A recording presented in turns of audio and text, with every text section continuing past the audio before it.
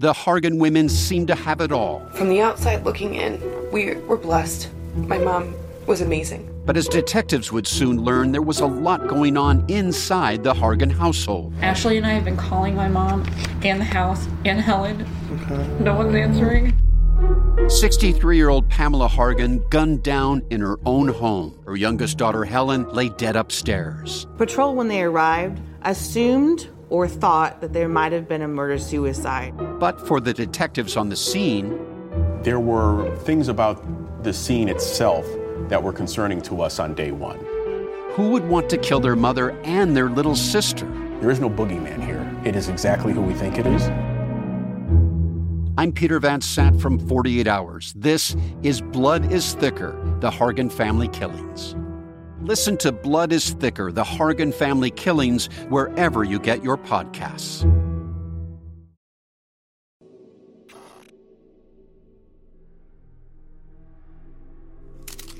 Where are the bells? There are the bells. Here are the bells. Ever the bells. No no no no no no no no no no no no no no no.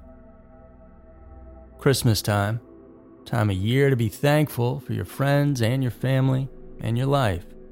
At least that's how you should feel, but not everyone does, of course. And it can be around this most magical time of year that some very bad things happen, despite all the cheerfulness we all see on the surface. Here are 4 missing persons found on Christmas Eve. Number 4, the unresolved echoes of Sarah Vinnick. 26-year-old Sarah Vinnick from Collierville, Tennessee, was a kind-hearted young lady who was trying to figure her way out in the world. She had a close bond with her family, especially her mother, who she'd call about 5 times a day, every day.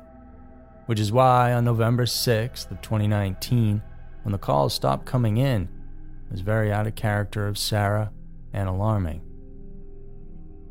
Her mother reported her missing, and all the while kept trying to call until a few days in, the phone finally died, and then it was just going straight to Sarah's voicemail. Something was definitely wrong, but what? Well, the case took a darker turn when weeks after her disappearance, 2 hunters stumbled upon Sarah's lifeless body floating in a creek in Mississippi, some 15 miles away from her home. The discovery, on Christmas Eve no less, was the worst news that anyone who knew Sarah could have heard. Investigators and the family were left grappling with several haunting questions. What exactly happened, and who was responsible for placing Sarah's body in that remote creek? Enter Marty Miller, a determined private investigator hired by Sarah's distraught parents. But Miller embarked on a painstaking journey, sifting through the last known movements of Sarah and tracing her steps back to a dark-colored pickup truck she was seen getting into outside her Cordova Airbnb on the night of November 5th. But that was it. They couldn't see who the truck belonged to, a license plate, or who was driving. The case, already shrouded in mystery, then took an unexpected twist when a man claiming to know Sarah stepped forward. His accounts of the events, while unverified, painted a troubling picture.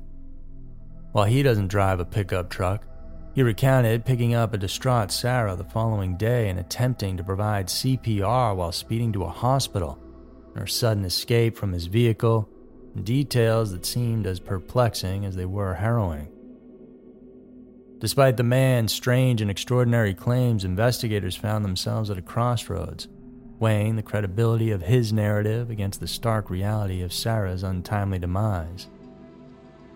Rumors and whispers swirled around town, talk of Sarah being trapped in a freezer, of her life being extinguished before her body was discarded, only fueled the fire of speculation.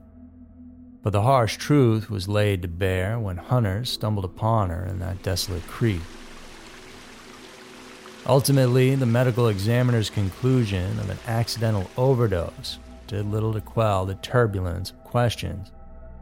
How did Sarah, a vibrant young woman, end up overdosed and abandoned in a creek miles away from home? Well, someone had to put her there. The Marshall County Sheriff's Department stood firm in their belief that Sarah's body was deliberately dumped, but despite following up on that black truck and the man who said he performed CPR, today, her case still remains a mystery. Number 3. A Christmas without closure. In the quaint, serene landscapes of Blount County, Alabama, the joyous spirit of Christmas was cut short when on Christmas Day of 2017, a chilling discovery was made. The body of 18-year-old Christian Boyle was found, marking a tragic end to his life and the beginning of a painful quest for answers that have persisted through the years. Christian was known for his lively personality, a young man with a big heart and infectious smile. His mother, Carrie Payne, recalls him as a person brimming with life, love, and a particular fondness for Christmas. His untimely death left a void in the lives of his loved ones, his mother now facing subsequent Christmases with a heavy heart and a longing for justice rather than festive cheer. So, what happened? Well, the circumstances surrounding his death were mysterious and unsettling. It was a vital tip that led investigators to the grim scene on Cold Branch Road, where Christian was found, shot outside his car, weeks after he had mysteriously disappeared. His family was adamant that Christian wouldn't have left on his own accord, especially leaving behind his final paycheck and without a word to his mother. As the months passed, the case grew cold with no significant leads whatsoever. There were no suspects or arrests, leaving the family in a torturous limbo of unanswered questions. However, in 2020, a faint glimmer of hope emerged as the cold case team in Montgomery took up Christian's case. This development offered a ray of hope. However, Carrie remained cautiously optimistic, knowing all too well the pain of unfulfilled expectations. Amid swirling rumors and half-whispered theories about the motives and identity of the perpetrator, Carrie Payne's plea was simple yet profound. She implored anyone with information to come forward to end their silence and help bring closure to a family torn apart by tragedy. As the story of what exactly happened to Christian Boyle remains a mystery, his memory continues to weigh on those in Blount County, especially around Christmas time. If you know anything about this case, please call Crime Stoppers at 205-254-7777. There's also a cash reward. Number 2, Echoes in the Wilderness. Near Ontario, Canada, where the bustle of city life fades into the tranquility of rural landscapes, a mystery that would haunt the community of Hamilton unfolded when Monica Chissar disappeared. She was a 28-year-old woman whose spirit for adventure led her down a path that would ultimately intertwine with a grim fate. Monica lived what you would call a bohemian lifestyle. She was carefree, a huge lover of travel. She didn't care about any destination in particular. For her, it was all about the journey. That journey, however, took an unexpected turn on July 11th of 2018 when she was last seen at the corner of Parkdale Avenue North and Barton Street East. The beer store's parking lot, where she was dropped off with plans to stay with a friend, would be the last place she was ever seen alive. The months rolled by, with autumn leaves giving way to winter's chill, yet still there was no word from Monica. Her silence on social media, a platform she once used to share her adventures, raised some red flags, but at the same time, she was the type who might just drop all that stuff to get closer to nature. It was in September, with the absence of her presence growing more conspicuous, that her loved ones officially reported her missing. And then, on a cold Christmas Eve in 2019, in a secluded, wooded area near Highway 6 and Southgate Road 10 near Mount Forest, a father and son stumbled upon a discovery that would bring a tragic closure to the prolonged search. It was here, about 85 miles from where she was last seen, that Monica's remains were found, ending the haunting mystery of her whereabouts, but igniting a new quest for justice. The investigation, led by the Ontario Provincial Police and Hamilton Police, was meticulous, and while they never divulged how exactly she died or what evidence they uncovered, it culminated in a significant breakthrough over a year and a half after Monica's remains were discovered. In a turn of events that many didn't see coming, 40-year-old Ahmet Nikki, a man with no fixed address and someone who had just returned from Europe, was arrested and charged with second-degree murder and indignity to a human body. Detective Mary Louise Kearns of the OPP and Detective Sergeant Jim Callender of the Hamilton Police provided updates. As it appeared, Ahmed had fled shortly after the murder, and the authorities wanted to keep a low profile on the case in the hopes that that would aid in the suspect feeling like things had cooled down and that it was safe for him to return. And they had been tracking his every move all along. Ahmet now awaits his day in court. There's sure to be more details of the case revealed. And along with that, hopefully more closure for those who were closest to Monica. A kind woman who loved to travel, and apparently just met up with the wrong person at the wrong time. Number 1. The Shadows of Kinidge Road. The initial thread on this story was a missing person inquiry, made particularly poignant as it unfolded during a festive period of the year.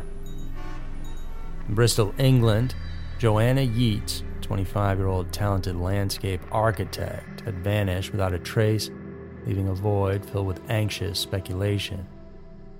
However, the narrative took a grim turn on Christmas morning, when a discovery transformed the missing person case into a murder investigation, and Yeats's frozen body was found by a couple walking their dog on a snowy roadside verge. The unraveling of this mystery led to a figure not far from Yeats's own doorstep, her neighbor, Vincent Tabak, a Dutch-born engineer. The proximity of the perpetrator, living just a wall away, added a layer of eerie closeness to the tragedy. They all lived in a large house that had been divided into different apartments. Joanna lived in one of them with her boyfriend. And on December 19th, after a weekend away, he returned to find his girlfriend wasn't home and that their cat seemed to have been neglected. He called her, and that's when he heard the ringing coming from her phone, which was inside the pocket of her coat, still in the flat. A few hours later, at around midnight, he then reported her missing.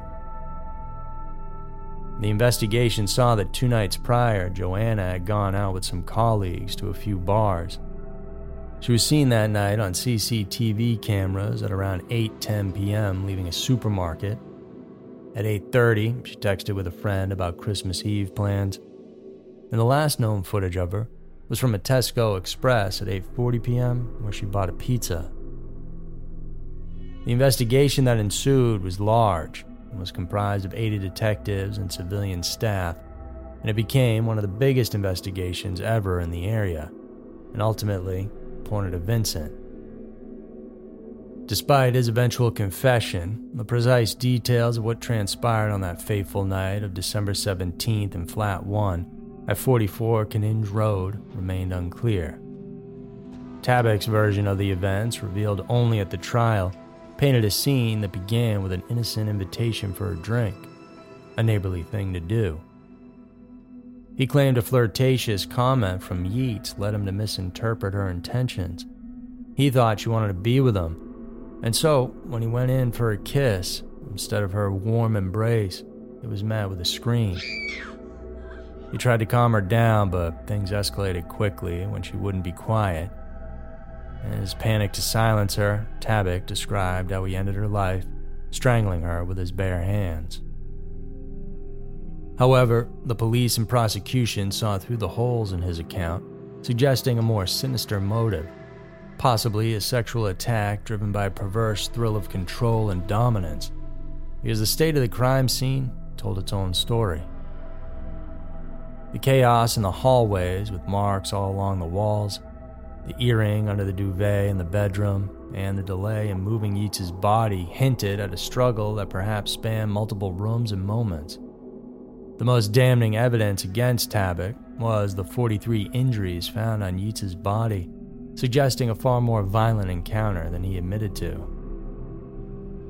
Yeats's final moments, as pieced together by the investigation, spoke of a routine evening turned into a nightmare. Tabak, meanwhile, attempted to weave a web of deception. His efforts to mislead the investigation by framing the landlord and his inconsistent accounts only added layers of complexity to the case. However, the advancement of forensic science, particularly the damning DNA evidence, dismantled his facade of innocence. In the courtroom, Tabak's narrative crumbled under the weight of evidence and scrutiny. His attempt to blur the lines between manslaughter and murder, and his feigned memory lapses did little to shield him from the truth. The police, despite facing criticism for certain aspects of the investigation, ultimately pieced together the puzzle of Joanna Yeats's untimely demise. As a result, Tabak received a life sentence and will now spend the rest of his life behind bars. So there were 4 missing persons found on Christmas. I'm Andrew, and I want to thank you for tuning in. If you enjoyed this episode, please do check out our exclusive content down in the links below. We have bonus episodes plus a whole library you get access to. On top of that, we have our Everytown podcast for free that you can check out, with new episodes dropping every Friday. And thank you so much for tuning in. Hope you have a happy holiday. I'll see you in the next one.